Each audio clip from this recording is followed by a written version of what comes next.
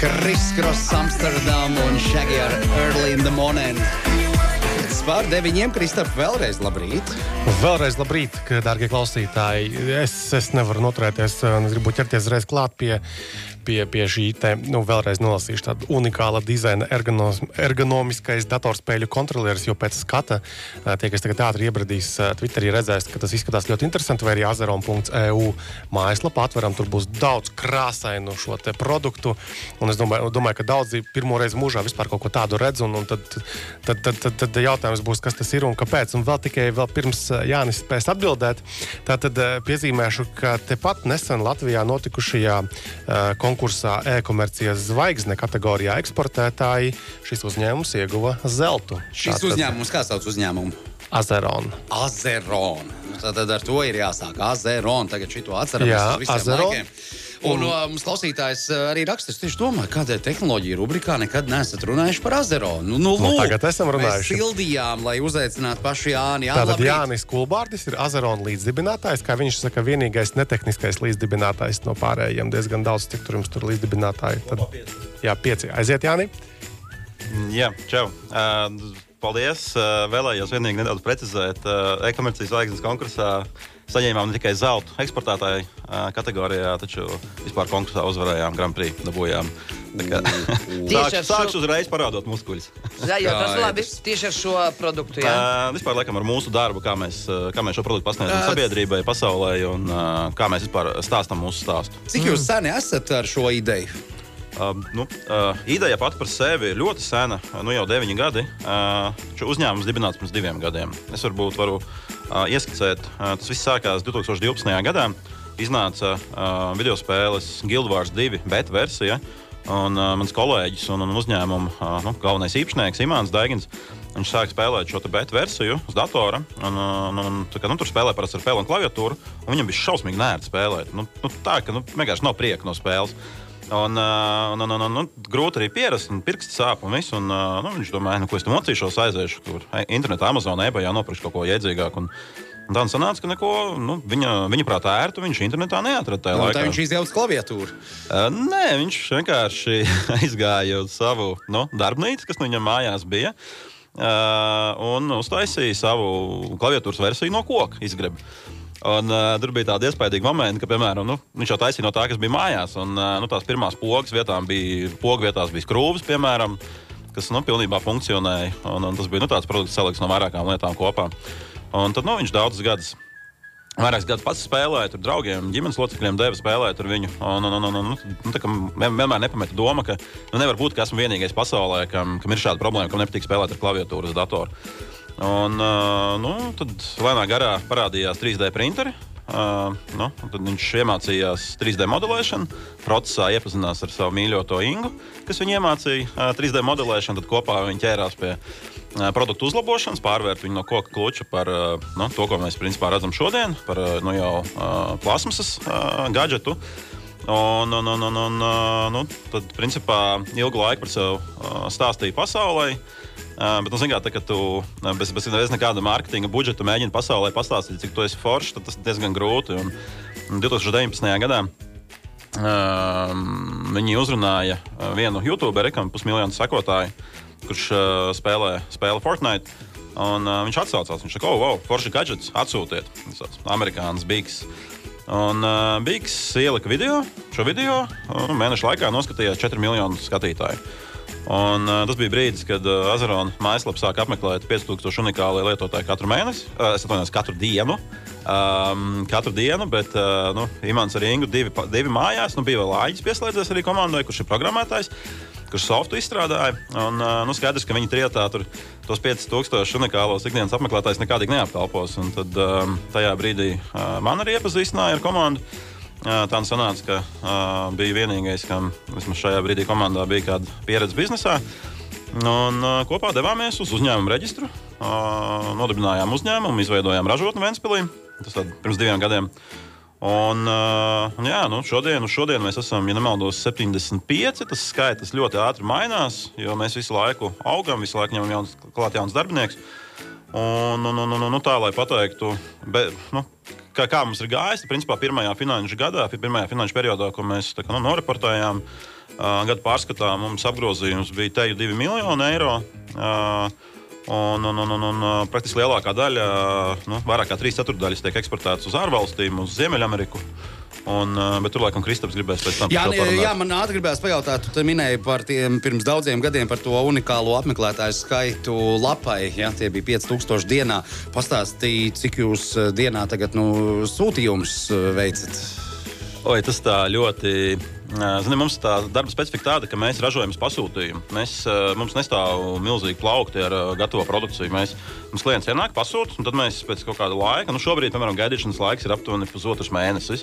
Tad, ja klients tagad ienāk un veic pilnu apmaksu, pēc 1,5 mēneša mēs viņam izsūtam. Un tad arī attiecīgi šis skaitlis ir ļoti atkarīgs no tā, kā tajā dienā ražošanā ir gājis, vai nav bijuši kāds aiztiršanās, kā viss ir noticis. Bet, vidēji tie ir ap 70, 80, mēdz būt vairāk kā 100 arī sūtījumi. Un tad šie sūtījumi tiek izsūtīti pa visu pasauli. Tur nav nekāds rokas atlējums ģipsījums jāsūta, to pēc tam šo ierīci ar skrūvgriežņu palīdzību var pielāgot katrs sev, ja? Individuāli. Jā, tur, varbūt divos vārdos arī par pašu devāju, jo patiesībā uz viņu skatoties, bieži vien cilvēki domā, ka tā ir pele, taču tas ir kīpats angļu valodā. Latviski mēs tādu baigi ērtu nosaukumu neesam atraduši. Un tā funkcija viņam ir tāda, ka viņš aizvieto klaviatūru.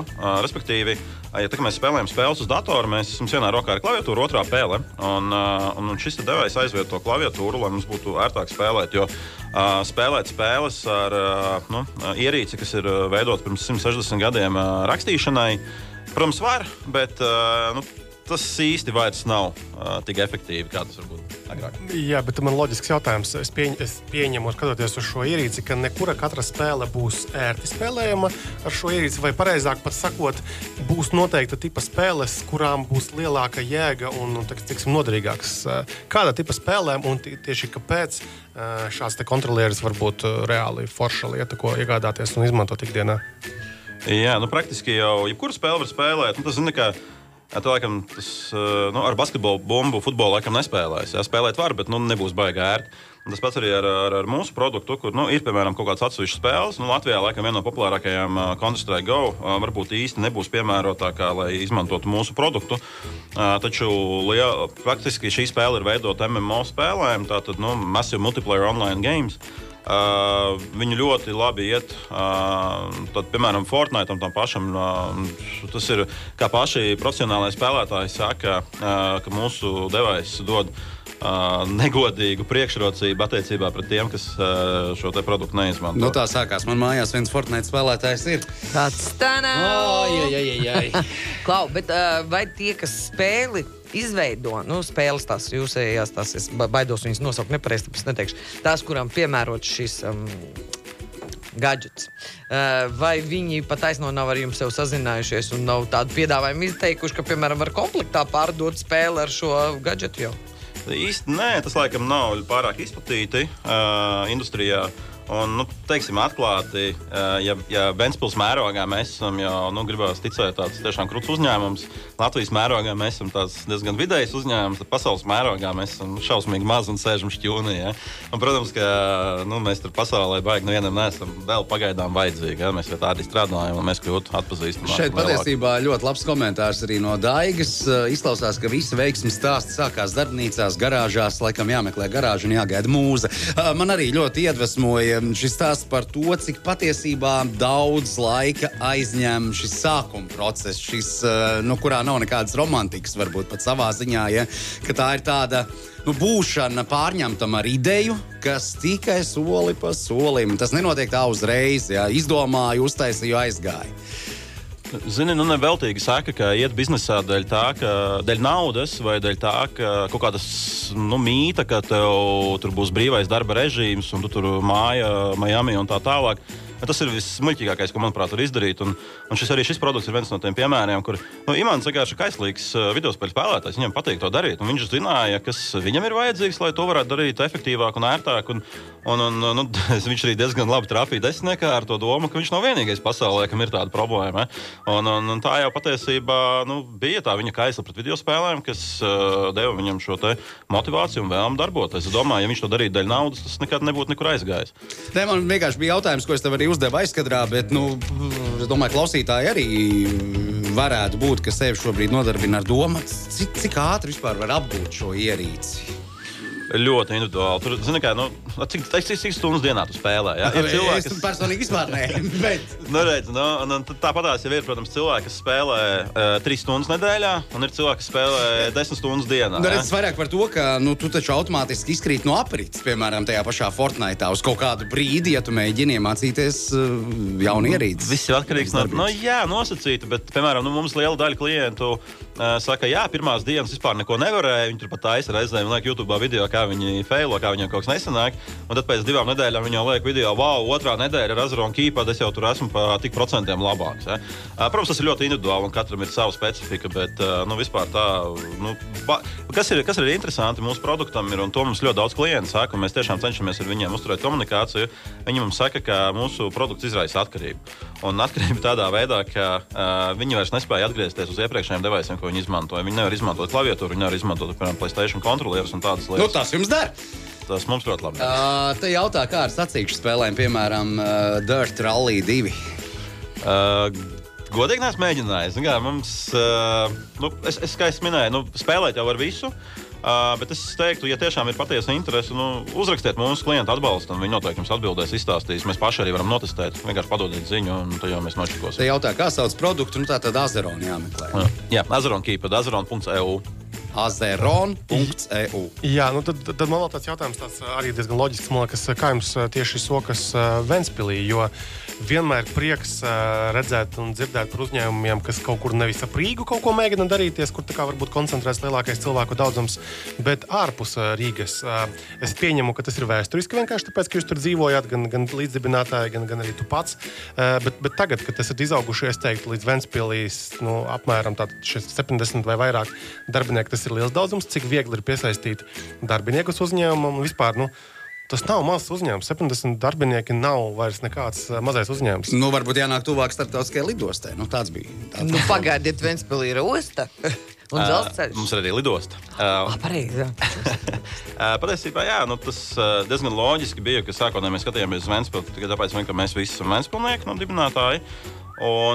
Bet te arī jāuzslavē patiesībā ar Ventspils pilsētas domu, jo gan viņi, gan Ventspils augsto tehnoloģiju parks, Ventspils biznesa atbalsta centrs, Latvijas investīcija attīstības aģentūra, ļoti daudz šīs organizācijas, un Ventspilī tā ekosistēma ir tik ļoti sakārtota, ka es tiešām varbūt Valmiera ir tuvu Ventspilī tādā ziņā. Ja tu sāc biznesu, tev ir viss. Tev ir bezmaksas telpas pieejamas, tev ir konsultācijas, tev ir, piemēram, man nebija jādomā, kā piesaistīt darbiniekus sākotnējā posmā, jo Ventspils biznesa atbalsta centrs mums ar to palīdzēja. Un tieši tāpat arī augot, mums pilsētas dome palīdz, piemēram, mūsu biznesa nav nekustamais īpašums. Tad šobrīd Ventspilī top inovāciju centrs, ko tūlīt nodos eksploatācijā.